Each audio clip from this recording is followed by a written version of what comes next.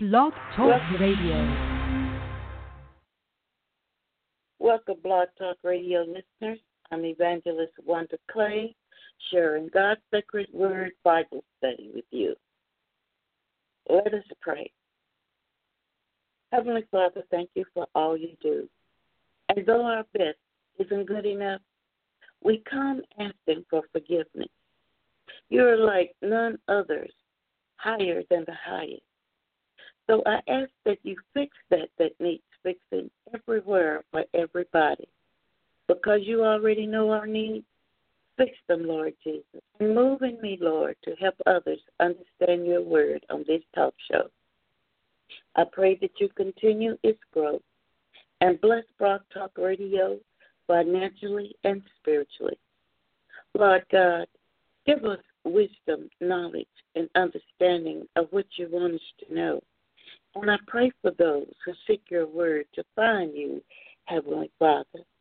Bless and watch over them in Jesus' name. Let them and everyone, everywhere, learn to depend on you. And those who have found you, strengthen us, Lord. And guide us not into temptation, but help us to just walk away. And bless those, Lord, who are struggling and those not struggling. Because we need a blessing from you, Heaven. In Jesus' name, I pray. Amen. Before I start, let me again thank God for guiding me, and I pray for everyone's understanding of his word. And as always, I thank Minister Joel Lewis and Granny's Place for giving me this opportunity. I'm here 3 Fridays a month, 8 to 8:30 a.m. Plus, on Facebook at Peace Keep God first written 1ST time on Blog Talk Radio, I will give you the outline of each chapter and comment on some verses. Now let's get into our lesson. Our lesson comes from Philippians chapter 2.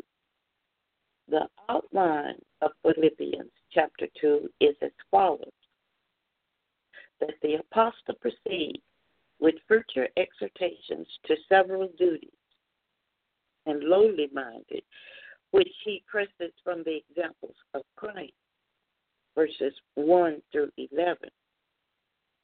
The second part of the chapter speaks of being diligent and serious in our Christian course, verse 12 and verse 13.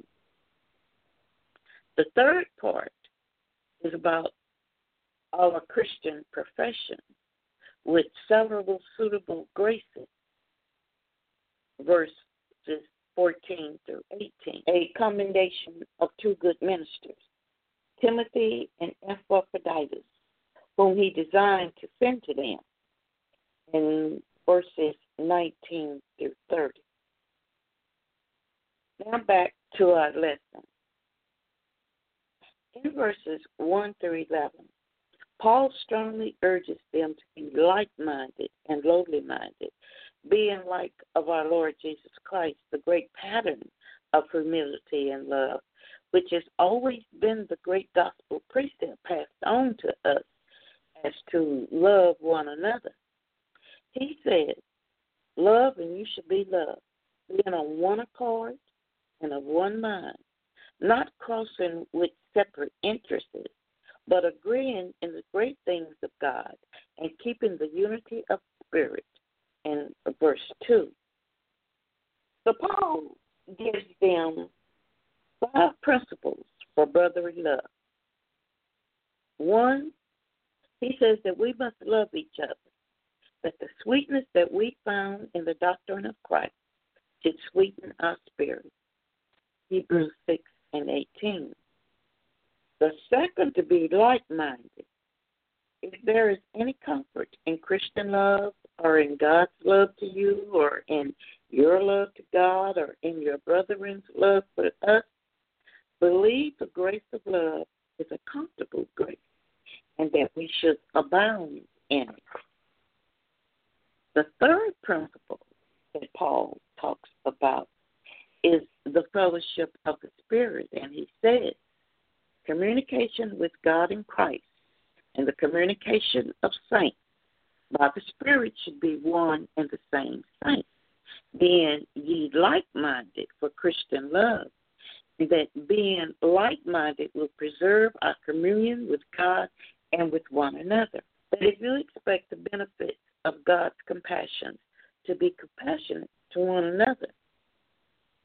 Number 5, another argument that he insinuates is the comfort that it would bring to him.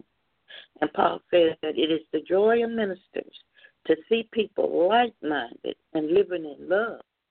And if you have found any benefit by my participation of the gospel of Christ, and if you have any comfort in it or advantage by it, fulfill the joy of your poor minister, who has been instrumental in bringing you to the grace of Christ and the love of God, who preached the gospel to you.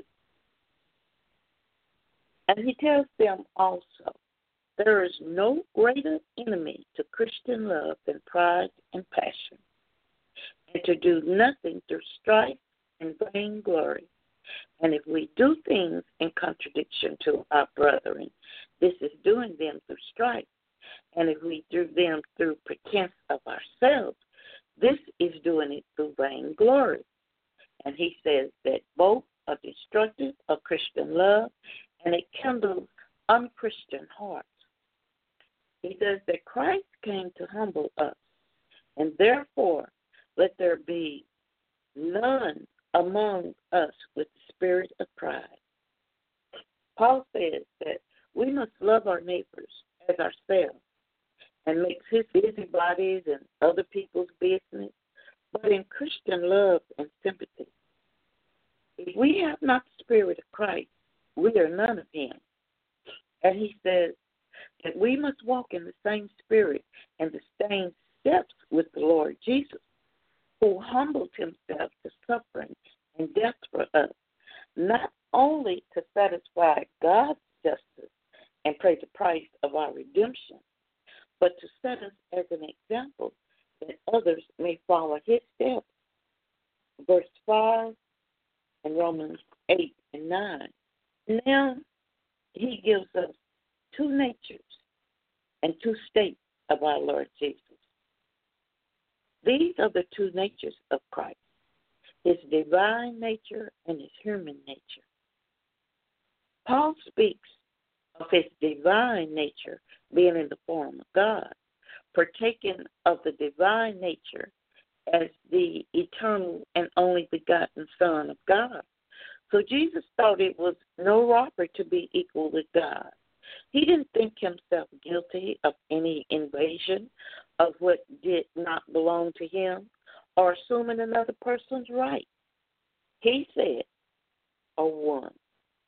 But know this, it is the highest degree of robbery for any mere man or mere creature to pretend to be equal with God or to profess himself one with the Father. This is for a man to rob God, not in tithes and offerings, but of the right of his godhood. Verse 6. Then Paul speaks of his human nature and says that it was by his own consent that he was made in the likeness of man and took part of our flesh and blood, that he emptied himself of the honors and glory of the upper world and of his former appearance, to clothe himself with rags of human nature, and he became in all things like us. The two states of Jesus are humiliation and exhortation. Here Paul speaks of Jesus' humiliation and say, he not only took upon himself the likeness of man, his whole life was a life of humiliation, meanness, poverty, and disgrace. He had nowhere to lay his head. He was a man of sorrow, and he was acquainted with grief, nor had he any wards of distinction from humans on earth. This is how earthly people treated Jesus. even though in heaven he was a king then, and he's a king now. But the Lord's death of his humiliation was him dying the death on the cross. He not only suffered, he was obligated to die. And there is upon the matter of his dying, which says, Cursed is he that hangeth on a tree, a death accused by the law. Even the death of the cross, a cursed, painful, and shameful death, full of pain, and the death of a malefactor and a slave, not of a free man, exposed to public spectacle, Jesus said, I have the power to lay down my life, and I have the power to take it again. This commandment I have received of my Father. John 10 and 18. And now Paul goes on to speak of Jesus' exaltation, and he says the reward of his humiliation. Because he humbled himself, God highly exalted his whole person, because he's spoken of as being in the form of God as well as in the form of man. And God raised him to exceeding height, and so the Father himself is said to be exhausted. His exhortation here is made to consist in honor and power. God gave him a name above every name, a title of dignity above all creatures, men and angels, and in power every knee must bow to him. The whole creation must be in subjection to him, things and inhabitants in heaven and earth, and things under the earth, the living and the dead, and every tongue should confess that Jesus Christ is Lord, to the glory of God the Father. At the name of Jesus, we all should pay a solemn homage. John 17 and 5. And Paul says, it is the glory of God the Father to confess that Jesus is Lord, for it is his will that all men should honor the God Son as they honor the Father. Whatever respect is paid to Christ rebounds to the honor of the Father. He who receiveth him who sent me, he who receiveth me, receiveth him who sent me. Matthew 10 and 40 and John 5 and 3. So in verse 12 through 13, Paul flips the script, and he encourages them to work out their own salvation of their own souls. That salvation is the great thing that we should set our hearts and minds upon. And he said that we cannot attain salvation without the utmost care and diligence. And Paul says that it's not for us to judge other people. We have enough to do to look out for ourselves and to be careful to do everything in religion in the best manner. And he compliments them by saying, you have always been willing to comply with every discovery of the will of God, that you make it appear that regard to Christ and the care of your souls sway more with you than any mode of showing respect whatsoever. And because it is with you, God, who worketh in you, works out your salvation in a dependence upon the grace of God. Verse 12.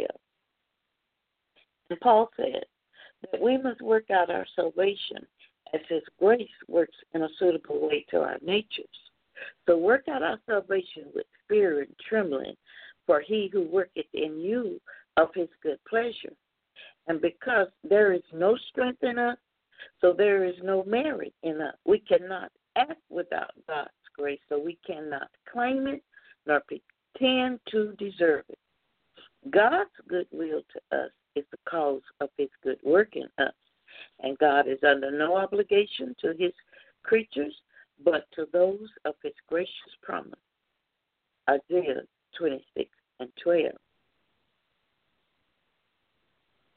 In verse 14 through 18, Paul flips the script again, and the apostle encourages them in these verses to adorn their Christian profession with a suitable temper and behavior by cheerful to the commands of God.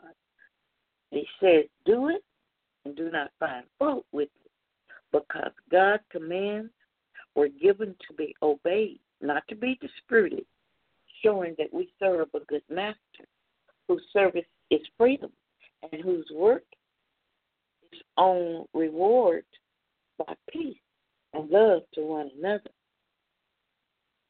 In verse 15, he says, be blameless and harmless as the sons of God without rebuke, and sincere toward God. Children of God should be different from the children of men. When God raises up a good man in any place, he sets a light in that place. So let your light shine before men, that light and immortality are brought to light by the gospel. And it is our duty not only to hold the word of life for our own benefit, but to hold it for the benefit of others. Just as the candlestick holds the candle to shed light all around, so should others also glorify God with the word of life. The gospel is called the word of life because it reveals and proposes to us eternal life through Jesus Christ, which is in verse 16 and also 2 Timothy 1 and 10. And again, he goes on to write concerning how the work of the ministry requires putting forth the whole man, all that is within us, as in running and laboring. And he says that running denotes zeal and vigor, while labor denotes consistency. When they have not run or labored in vain, and it will be their rejoicing in the day of Christ, when their converts will be crowned. If the minister loves the people and is willing to spend and be spent for their welfare, the people have reason to love the minister and rejoice in him. And he says that it is the will of God that good Christians should be much in rejoicing, and that those who are happy with good ministers have a good deal of reason to rejoice with them. For the same cause also do you rejoice with me. Promote the honor of Christ and the edification of the church and the welfare of the souls of men, that he could rejoice to seal his doctrine with his blood, in verse 18. In verse 19 through 30, Paul flips the script again, and he takes particular notice to two good ministers. Though him himself was a great apostle, and he labored more abundantly than them all, he speaks of Timothy and Epaphroditus, whom he intended to send to the Philippians, but he might have an account of their estate.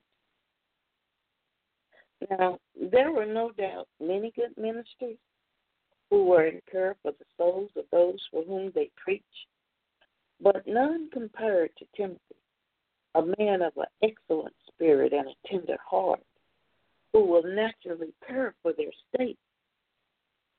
Timothy was a genuine son of the blessed Paul, and he walked in the same spirit and the same steps of Paul through Jesus Christ and the gospel. Was a man who had been tried and had made full proof of his ministry and was faithful in that befell him.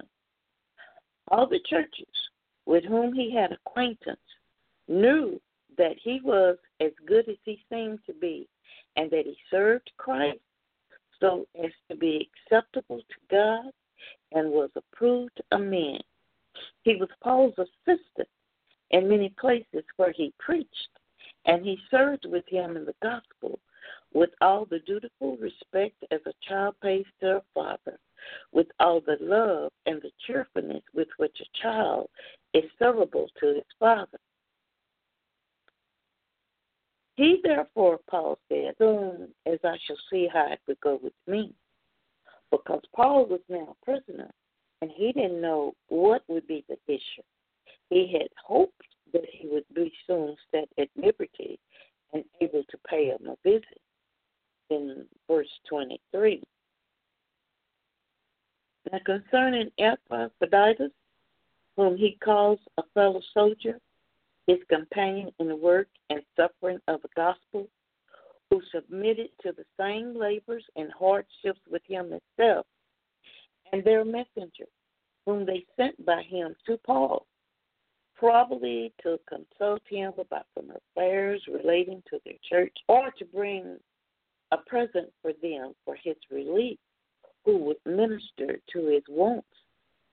He had an earnest desire to come to them, and Paul was willing that he should.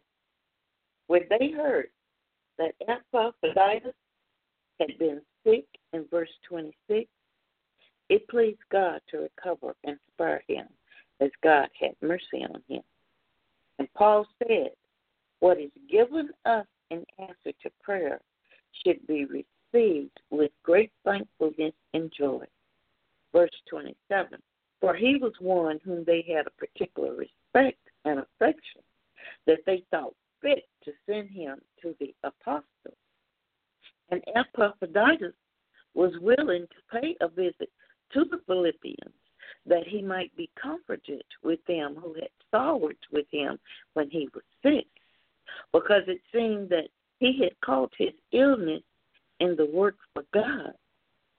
So Paul recommended them to receive him, therefore, in the Lord with all gladness, and to show their joy and respect by all the expressions of heartly affection and good opinion, and to hold account such men as valuable, who are zealous and faithful, and let them be highly loved and regarded, truly love Christ, and are heartily in the interest of his kingdom, will think it very well worth their while to hazard their health and life to do his service and promote the edification of the church. And Paul says that it is the duty of ministers to care for the state of their apostles and be concerned for their welfare. And he said that it is a rare thing to find one who does it naturally. This ends our Bible study. I pray God's Word has shed some light on things for you. I'll see you next time right here at the same time. And don't forget to visit us on Facebook at Peace, Keep God First. And don't forget to check in with God from time to time. 24 hours is free.